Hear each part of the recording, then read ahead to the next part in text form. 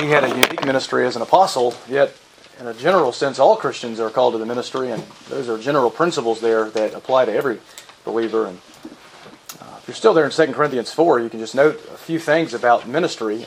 Paul starts with the fact that ministry is a gift of mercy. We don't deserve any ministry. Any spiritual gift you have is a gift of mercy from God. We should be in hell, and instead God saves us and then gives us gifts and ministries to serve Him, and what a joy that is.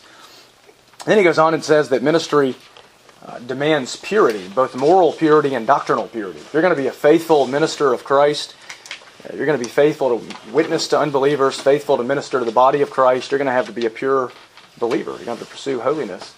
And then he says it demands suffering. But then it also demands an eternal perspective, because momentary light affliction prepares for us an eternal weight of glory far beyond all comparison. So we know we suffer now. That's something that perhaps we'll experience more increasingly in our culture as time goes on. But our suffering has an ultimate reward. The reward is that people who hear the gospel through us are brought into the kingdom of God, and one day will be brought into perfect glory in that kingdom. And so our suffering has a reward. So that's what we are. We're all ministers. 2 Corinthians 5 says we're ministers of reconciliation. So may we be faithful and labor the way Paul did for the good of his church and the glory of his name. Let's pray, and then we'll continue our study in 1 John. Father, thank you so much for giving us the gift of ministry. What a privilege it is to serve our Lord. Not only do you not damn us to hell as we deserve, but you use us in your kingdom work to bring more into your kingdom. We are ministers of reconciliation. All of us who have been reconciled to God have the responsibility of telling others how they also can be reconciled to God. And what a joy that is, whether that's in our workplace, or if that's in our schools, or if that's in our family, if that's in our neighborhood, whether that's out in the public on a street corner, wherever that may be. We're all ministers of reconciliation by grace. And we receive that ministry by mercy. You've called us to be your witnesses because you're gracious to us. We know that ministry depends upon divine sovereignty. Paul says if our gospel is veiled, it's veiled to those who are perishing. The gospel is glorious, and if someone can't see the glory of the gospel, it's not because something's wrong with the gospel. It's because something's wrong with the eyes of the sinner. Just as if a man can't see the glory of the sun, the problem's not with the sun's light, the problem is with the blindness of the person. So it is with those who are blind to the glory of God. And yet you are the one who shines in our hearts to give us a light of that knowledge of the glory of Christ. And so we know that our ministry, if we're going to have any fruit in our ministry, if we're going to see people brought to Christ, if we're going to see our family members and our friends saved, it must be by the sovereign power of God through the gospel of Christ. And we also know, Lord, that we're going to have to suffer if we're going to be faithful ministers of Christ. We're going to have to suffer. We have this treasure of the gospel in clay pots, jars of clay. Frail, sinful, broken human bodies that are decaying outwardly day by day, though our inner man's being renewed day by day. And we have this treasure of the gospel ministry in these clay pots so that the power would be evident that it's not of us but of God. But we also know, Lord, that as we suffer and as we faithfully live for you and as we faithfully declare the good news to others, we know that you'll use us to bring others in your kingdom. Grace will spread to more and more people, and the giving of thanks will abound to the glory of God. And ultimately it will abound to our own glory, because momentary light affliction prepares for us an eternal weight of glory far beyond all comparison. And we look forward to that day.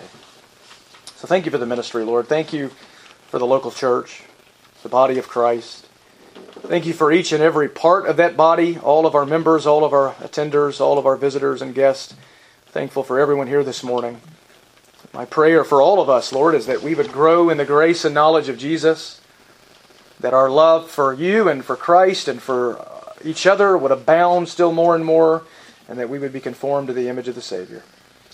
I pray that our worship's been acceptable to you so far, and now we come to the height of our worship, the greatest expression of our worship, when we quietly hear from heaven in hopes to respond in obedience and praise.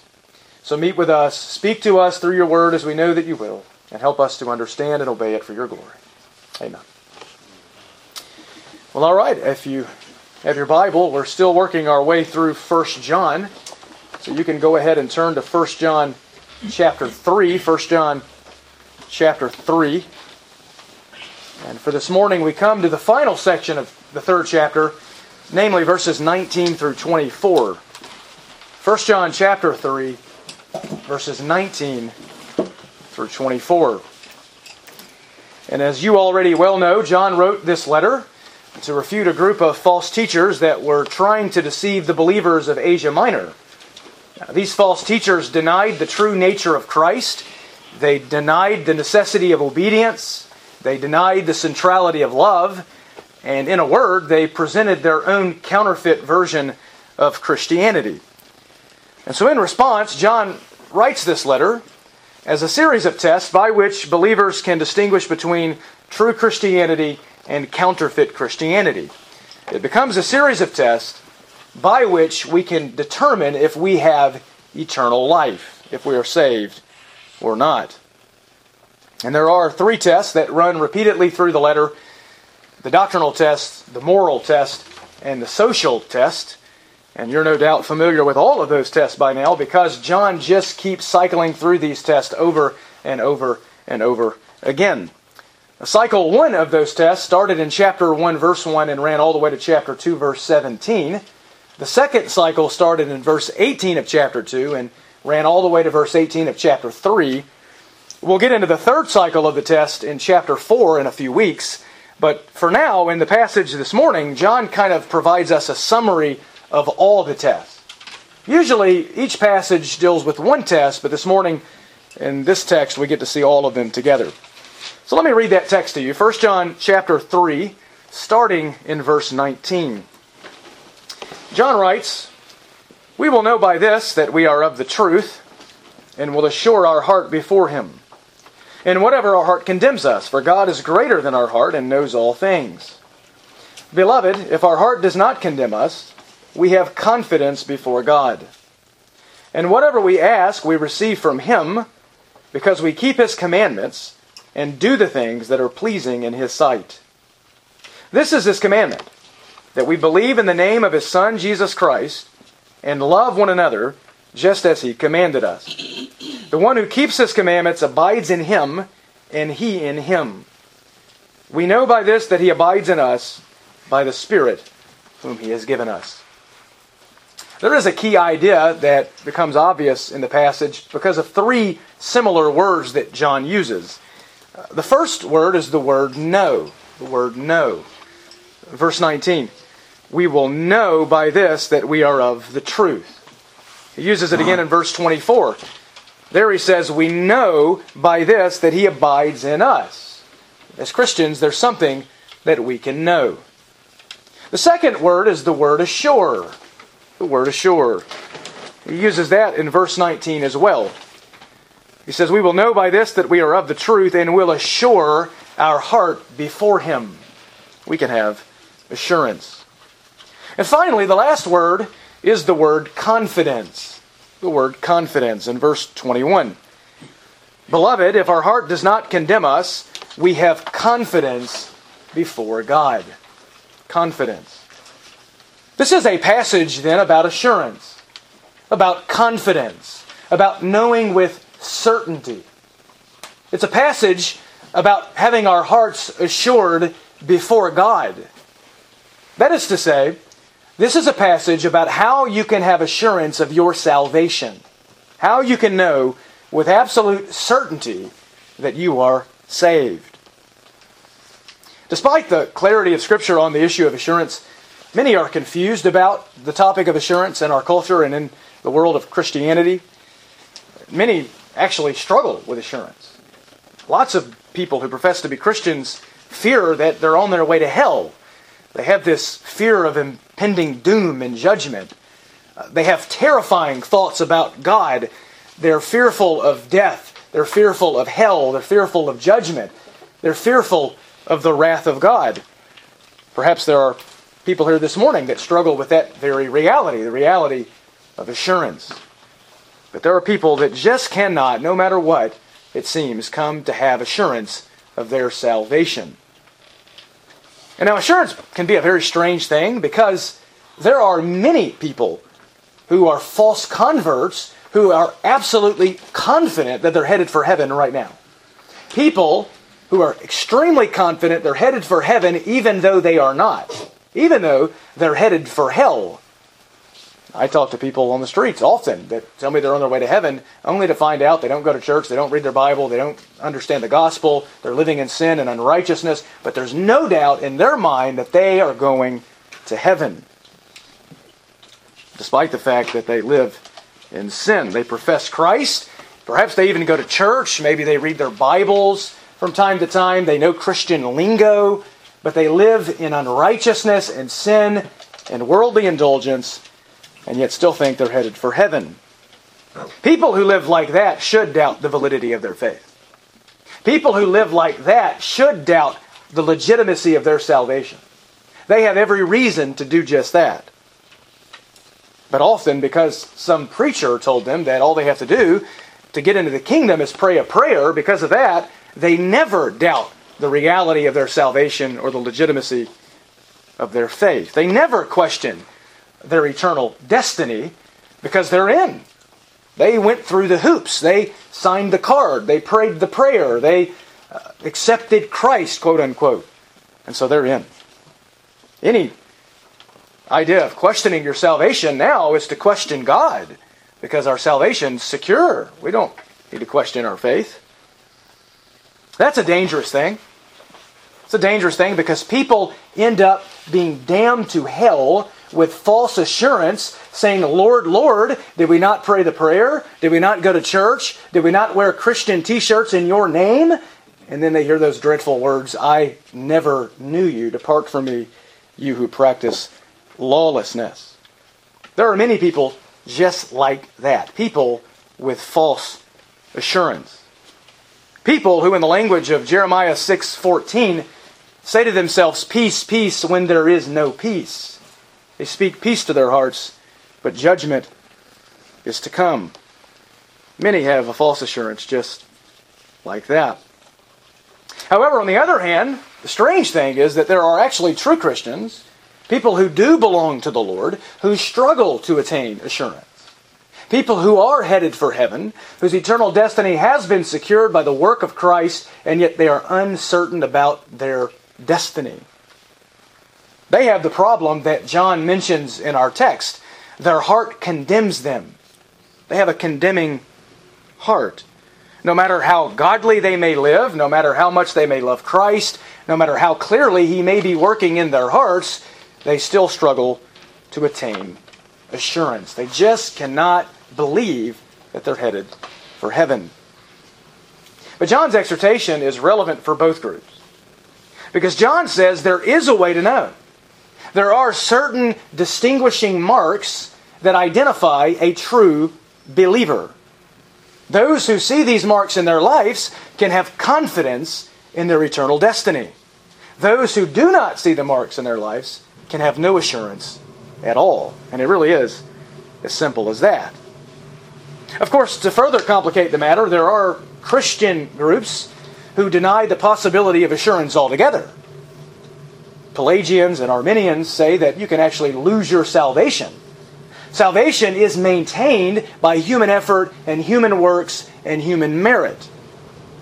In a system like that, assurance is utterly impossible. Utterly impossible. Because you never know if you have enough works, you never know if you have enough righteousness, you never know if you have enough merit, and even if you ever get there, who knows, you may wake up tomorrow and blow it by committing some mortal sin. So no one in a system like that can have certainty. The Roman Catholic Church is one such system that teaches this.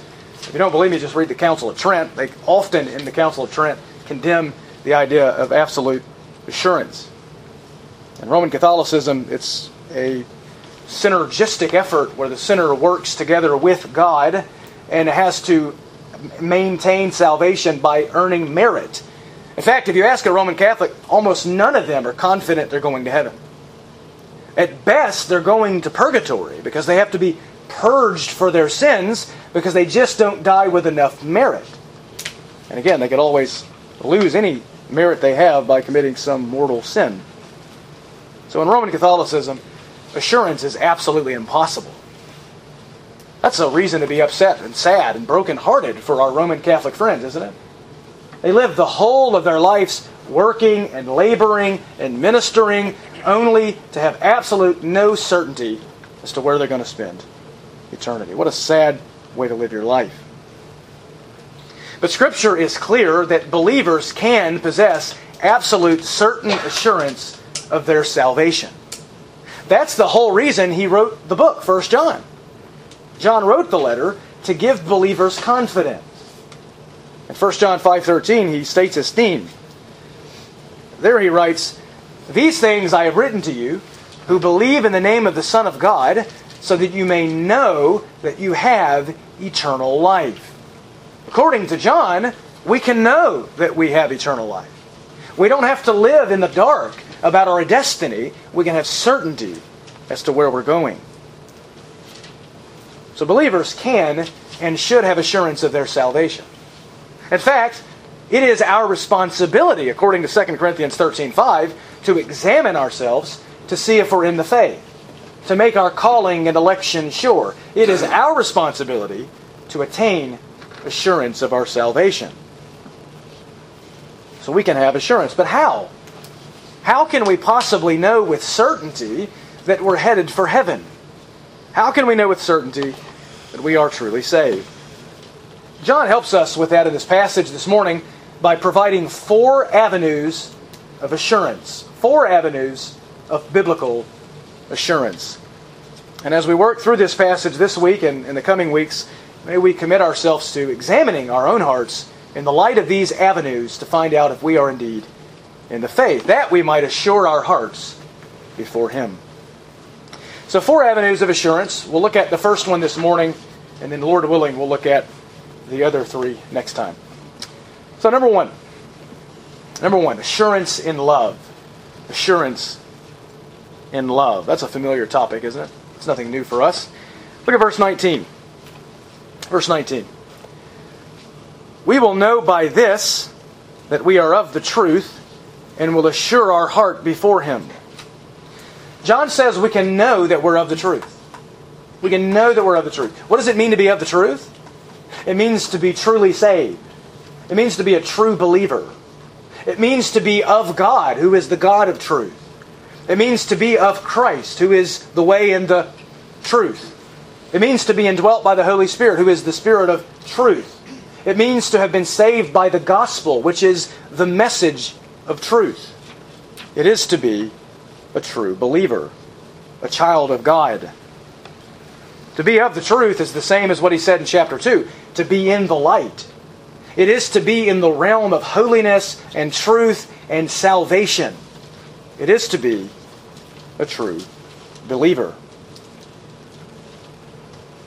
It is, as verse 14 puts it, to have passed out of death into life. It's to be born of God, born from above, born from heaven, to be a child of God. And John says we can know that we are of the truth. We can know we are saved. We can know we're headed for heaven. How? By this. By this. We will know by this that we are of the truth. By what? What does this refer to? Well, you have to go back to the previous passage, verses 11 through 18. What has John been teaching us? He's been teaching us about the message of love. The message of love. Verse 11. "For this is the message which you've heard from the beginning, that we should love one another." Verse 14. "We know that we've passed out of death into life because we love the brethren." Verse 16. "We know love by this, that He laid down His life for us, and we ought to lay down our lives for the brethren." And finally, verse 18. "Little children, let us not love with word or with tongue, but in deed and truth." And then he comes to verse 19 and he says, "By this we know that we are of the truth." By love. By love. If we love in deed and truth, we can have certainty that we are of the truth. Love is the sure sign of true salvation. Those who look at their lives and see love as the dominant characteristic can have confidence that they are true believers true children of God, and truly headed for heaven. And by coming to know that we're of the truth, John adds, we will assure our heart before Him. We can have assurance. We can assure our heart. That word assure translates the Greek word pytho, and it means to persuade or to have confidence. It was often used to refer to winning someone over by persuasion. It's to persuade. So John is saying this. If you look at your life and you can see increasing, habitual, Christ-like love as the pattern of your life, then you can win your heart over. You can persuade your heart that you are indeed a true Christian. You can convince your heart that you're a true believer. And you can have confidence and assurance of heart before Him. Before Him. And we can have this assurance, verse 20 says, in whatever our heart condemns us. You see, that's the issue. The issue is a condemning heart. The issue is an accusing conscience. The issue is that God's law has been written in the hearts of all people so that all people are born with a knowledge of right and wrong. All people have a conscience. The word conscience, two words. The word science means knowledge. The prefix con means with. We are with knowledge. We know right from wrong. We know, according to Romans chapter 1, verse 32, we know God's righteous decree that those who do evil are worthy of death. We naturally know that. All people know that. Because all people are made in God's image. All people have God's law. All people have a sense of morality and justice. All people know right from wrong, and therefore, because we're all guilty of violating the law of God, our consciences naturally produce guilt. And believers in particular, having our hearts and minds and consciences informed by Scripture, we know that God is holy and righteous and just. We know that God is angry with the wicked every day. We know that all have sinned against Him and have incurred guilt. We know that if we die guilty before Him, we will be consigned to eternal hell. We understand that. And so naturally, our consciences produce guilt. They accuse us, Romans 2:15 says. The conscience becomes a warning system. If there's a fire in your house, the fire alarm serves to warn you of the danger so that you evacuate the building. But if you ignore the fire alarm and you just knock it off the wall and go back to sleep, you're liable to die and be burned. That's the way it is with the conscience. The conscience is God's warning system, our divinely given warning system that warns us of impending doom and danger, and if you ignore it, you do so at your own peril. But if we heed the warning, we do it to our salvation. But we have a conscience that naturally produces guilt. And unless our hearts and our consciences are informed and instructed concerning biblical assurance, they will constantly and continuously convict us and accuse us and condemn us. And that's the problem. Many Christians struggle with assurance. And there may be many reasons for that. Some professing Christians, as I said earlier, struggle with assurance because they're just not converted. Their godless life testifies against them. Their conscience constantly accuses them, and rightly so. They're not converted. They ought not to have any assurance.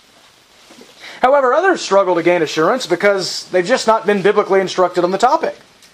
They just don't know what the Bible teaches about assurance. Perhaps they grew up in a legalistic environment, and so the idea of knowing with certainty is just a hard thing for them to grasp. Others, however, might struggle with assurance because they just have a natural personality or tendency or disposition, a temperament that is more prone to melancholy and depression and negativity. They have a pessimistic view of the world. They always think negatively. They always see the worst. They never think the best. There are people like that, true Christians, who just have a tendency to do that. And even though they're converted, they struggle with assurance.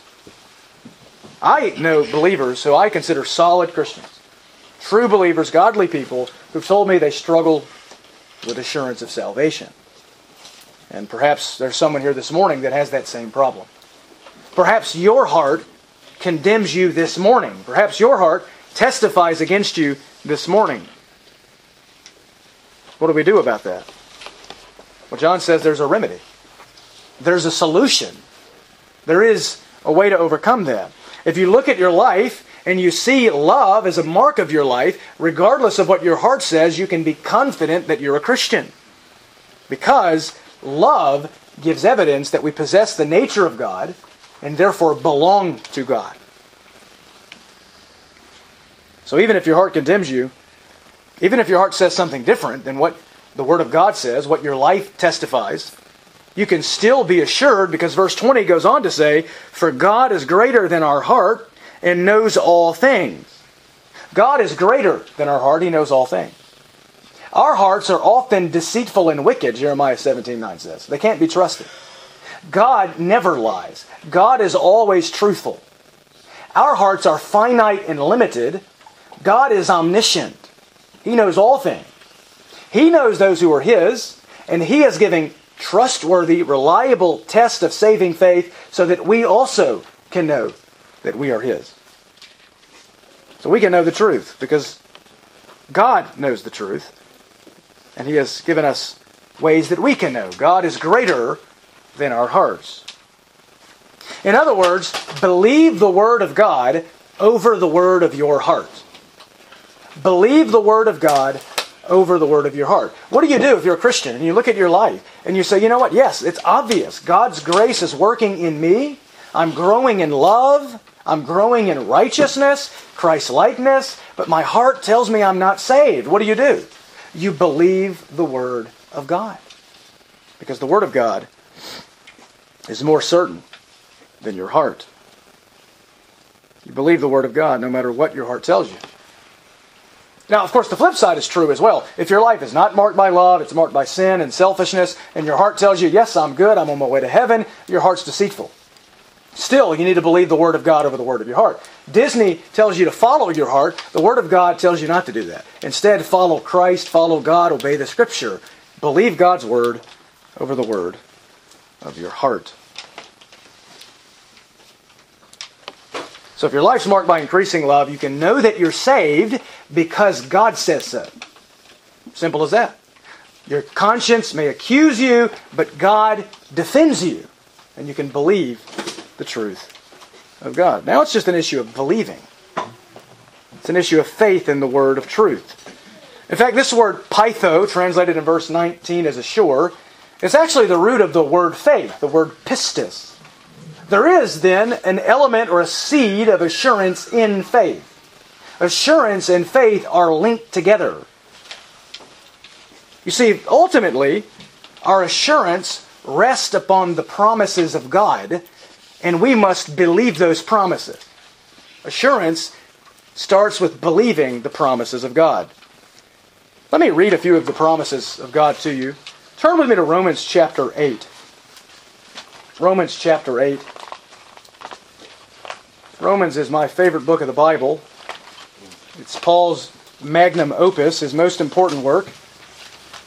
And it provides for us the most theological, clear, systematic presentation of the gospel in all of Scripture. And Romans chapter 8 is one chapter in that glorious presentation. And one of the major themes in Romans 8 is our assurance and our security as believers. So let me read these promises to you. Romans 8, verse 1. Therefore, there is now no condemnation for those who are in Christ Jesus. Look, you could have no assurance if you thought that when you died you were going to hell, right? You could have no assurance if you thought that there was wrath and condemnation for you when you die. What are you going to be assured about? Assured about judgment? But God has made promises to us. God has promised that there is no wrath, no condemnation for believers, those who are in Christ. There's no condemnation for us because Christ took all of the condemnation we deserve on the cross. And so therefore our assurance ultimately rests on the cross, on the work of Christ. Now go to verse 28. Romans 8, verse 28. Paul continues to bolster this assurance. Verse 28, and we know that God causes all things to work together for good to those who love God. That'll bring assurance, won't it? The sovereign, omnipotent ruler of the universe is sovereignly working all the minute details of my life out for my good. For my good. What's the good? We've got to keep reading. Causes all things to work together for good to those who love God, to those who are called according to His purpose. For those whom He foreknew, He also predestined to become conformed to the image of His Son. That's the good. The good towards which God works all things is your Christ-likeness. Your Christ-likeness. You have been predestined, if you're a believer, you've been predestined by God to be like Christ. And none of God's purposes can be thwarted, Job says. He works all things after the counsel of His will, Ephesians 1:11 says. So we can have confidence that the God who predestined us for glory and Christ-likeness will bring us there. Then he goes in verse 30. These whom He predestined, He also called. And these whom He called, He also justified. And these whom He justified, watch this, He also glorified. What is our glorification? It's hereafter. It's the new heavens and the new earth. It's a new body. It's perfected righteousness. But Paul, notice the tense. What tense is that in verse 30? Glorify. That's past tense. Wait a minute, Paul. Are we glorified already? No. But it's so certain, because God has predestined it, that Paul can use it in the past tense because it's as good as done. Your ultimate salvation as a Christian is secured by God. That brings assurance. Now go to verse 31. What then shall we say to these things? What are we going to conclude to these glorious gospel promises? If God is for us, who is against us? God is working for your glory, your salvation, your eternal glorification. Who can thwart what God is working towards? He, verse 32, who did not spare His own Son, but delivered Him over for us all, how will He not also with Him freely give us all things?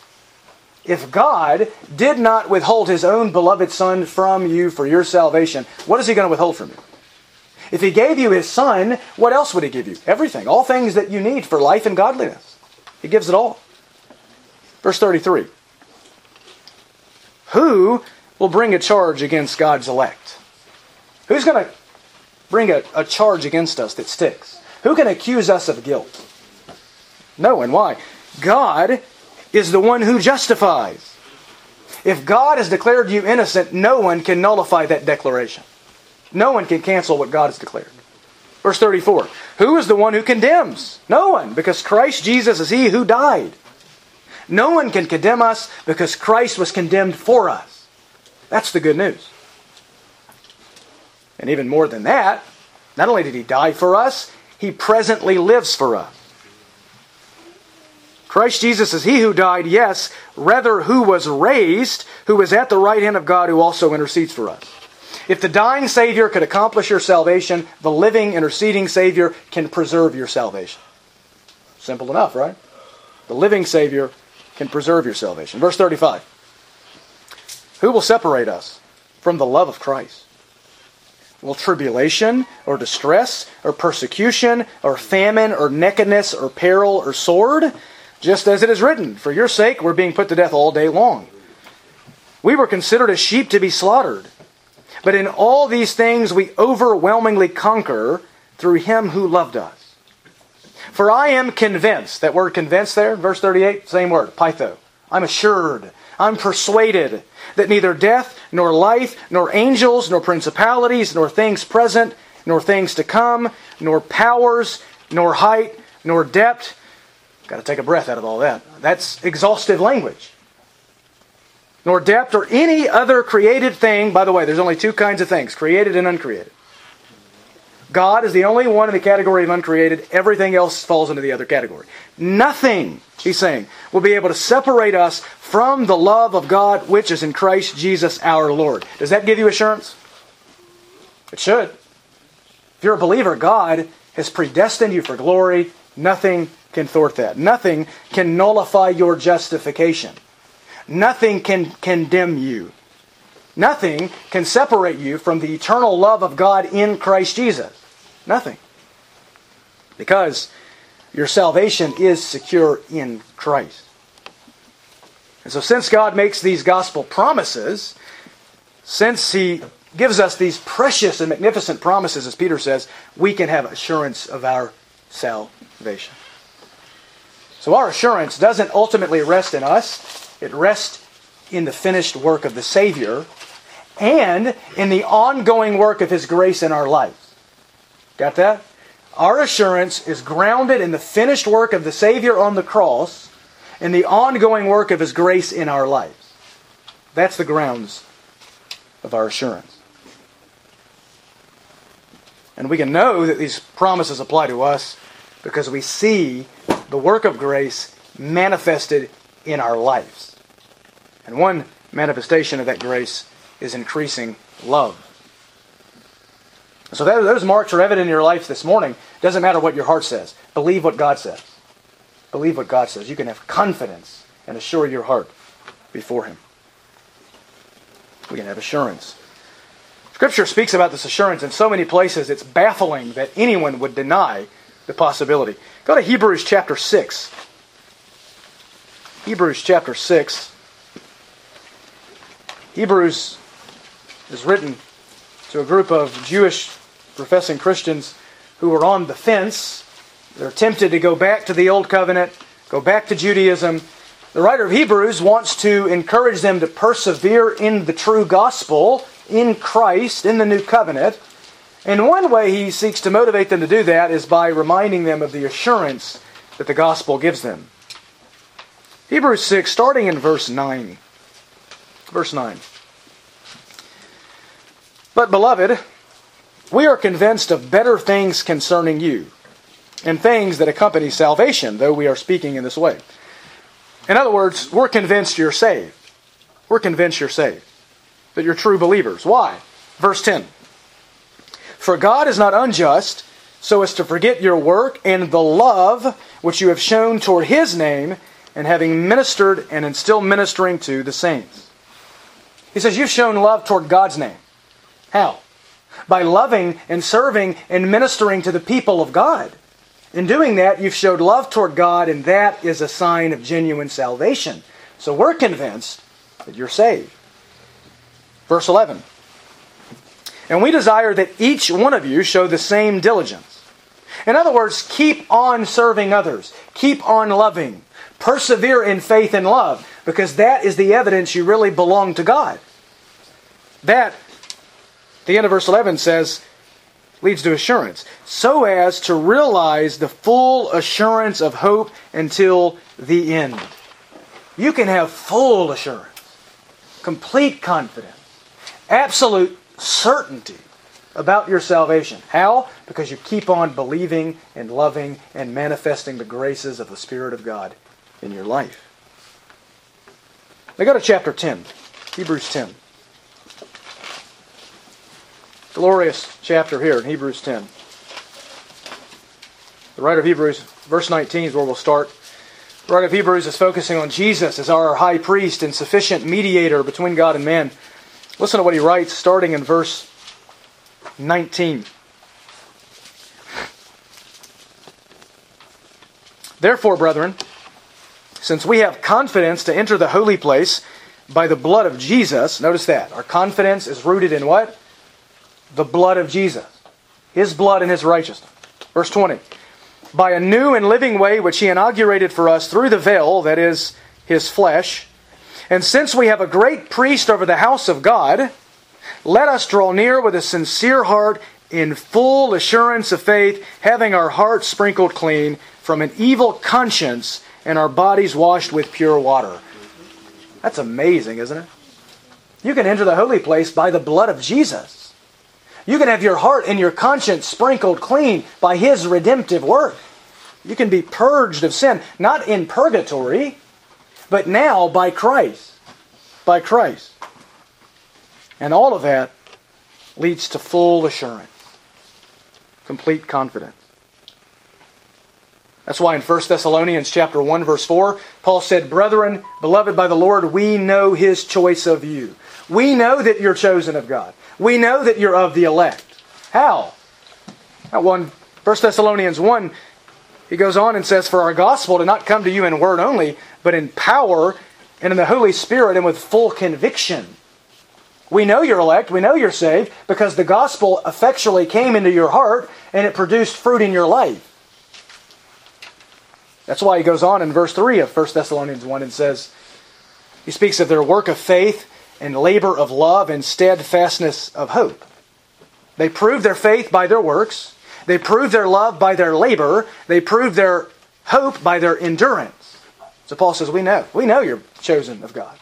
We know His choice of you. We know that you are of the truth, to borrow John's language.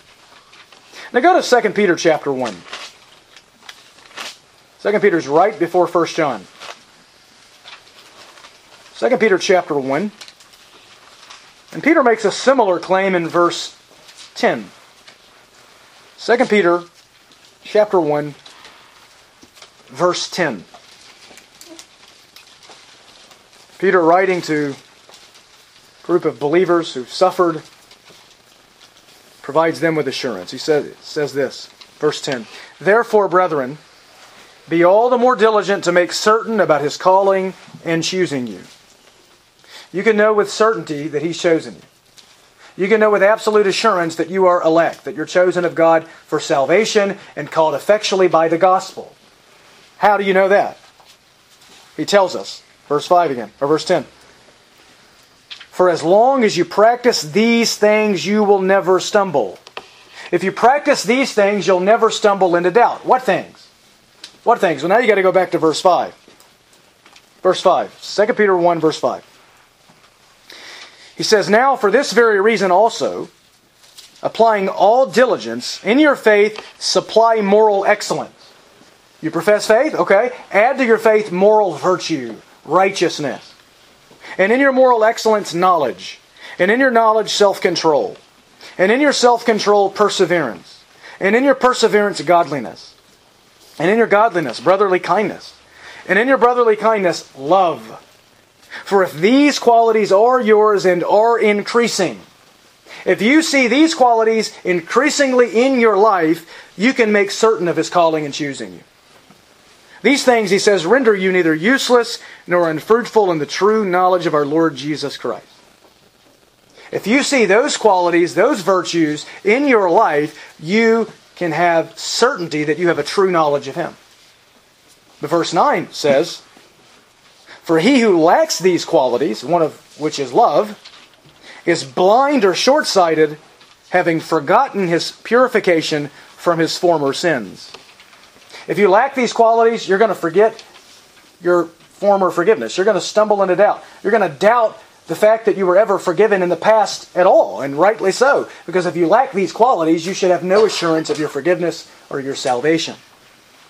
But if these qualities are yours, if they're evident in your life, if they're there increasingly, you can have confidence and make your calling and election sure. Back to 1 John 3 now. Just a few pages to the right at this point. 1 John 3. In verse 21, John kind of brings this point to a conclusion. He says in verse 21, "Beloved, if our heart does not condemn us, we have confidence before God." That's the goal, isn't it? To have confidence before God. The word parousia, it's a word that means boldness or freedom of speech. It's the word used in Hebrews chapter 4, verse 16, a familiar verse, where it says, "Therefore, let us draw near with confidence to the throne of grace." We can go to God with confidence, with boldness, with freedom of speech. It's the word used back in chapter 2 of 1 John, in verse 28, when John said, "Little children, abide in Him, so that when He appears, we may have confidence and not shrink away from Him in shame at His coming." We can have confidence at the second coming. In 1 John 4:17, he uses the word again, and he says, "Through love we may have confidence in the day of judgment. We can have confidence as we go to God.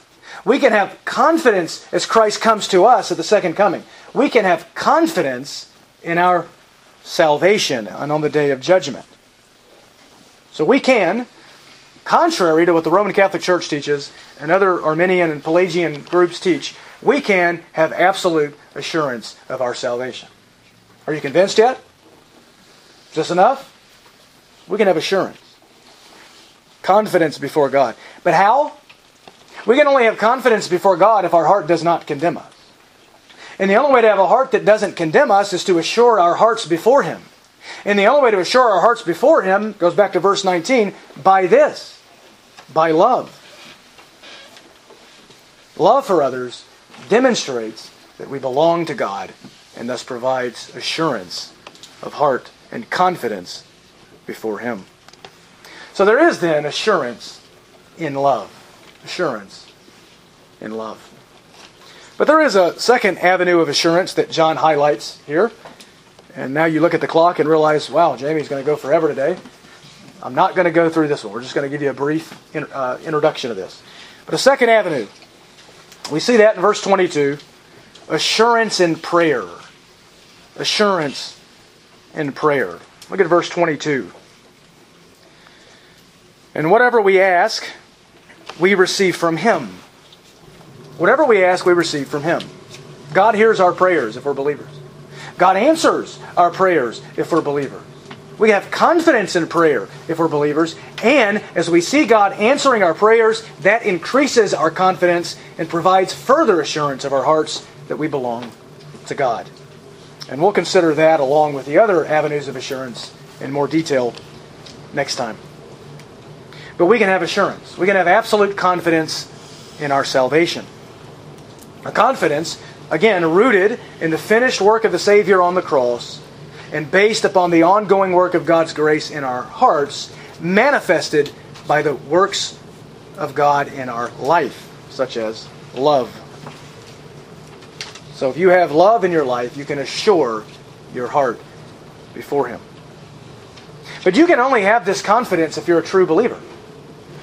You can only have this confidence if you have followed after Christ. If you're not a Christian, you can have no confidence. If you're not a Christian, you can have no assurance. If you're not a Christian, if you die today, hell awaits you. No assurance in that. The reality is this: you have sinned against a holy God. You have incurred His guilt and His judgment. You deserve His wrath and His anger forever. And none of your good works could ever mitigate that. None of your good works could ever satisfy God. None of your good works could ever justify you before God. None of them. Nothing you ever do could do that. The good news is God sent Christ from heaven to earth to bring us from earth to heaven. The good news is that He lived perfectly as our substitute in our place, satisfying the moral demands of the law. The good news is He died as our substitute in our place, taking our punishment for our sin. He satisfied God, He turned away wrath, and He procured salvation for His people, and now is resurrected and interceding for us. And the only way to be saved from this hell that you deserve is through faith in Christ alone. So if you're not a Christian today, my plea to you is that you would come to Jesus. Repent, believe the gospel, you will be saved, and then you can have confidence in your eternal destiny. You can have real assurance. But for us who have trusted in Christ, we can have this assurance now. If your heart condemns you this morning, believer, what do? You examine yourself. If you see love, believe God, not your heart. Simple as that. Believe the Word of God over the word of your heart. Is love the habitual pattern of your life?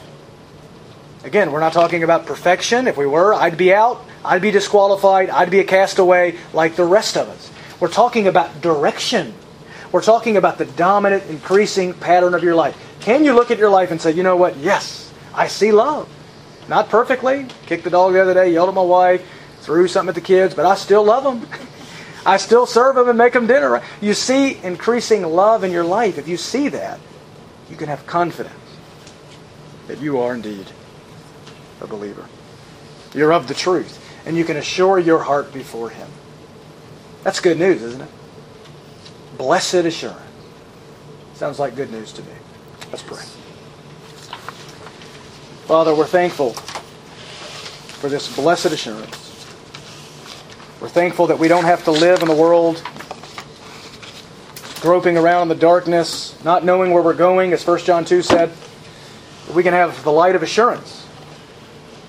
Even if our heart says something different, even if our heart accuses us, even if our inner thoughts testify against us, seemingly, we know that your word is more reliable than our heart, because you're greater than our heart and you know all things. And so, Lord, we put our hope not in our own consciences, we put it in the truth of Scripture. I pray that each of us this morning would continue to grow in grace and faith and love, would persevere in that love, so as to come to have full assurance. I pray for anyone here this morning that may not have that assurance. Perhaps there are people here who don't have that assurance because they're not believers. Oh Lord, that you would convert them by the power of your mighty grace. That you would draw them to Christ by both the thunderings of the law and of the beauty of Christ. And you would save them and give them assurance. But for those this morning who may be here struggling with assurance illegitimately, those whose lives are marked by growth in love and grace and obedience, so much so that even those around them can see it, I pray that for them they would trust your word and believe your promises, because we know indeed that nothing can separate us from the love of God that is in Christ Jesus our Lord. And we're thankful for that assurance. So give us assurance, we pray. Amen.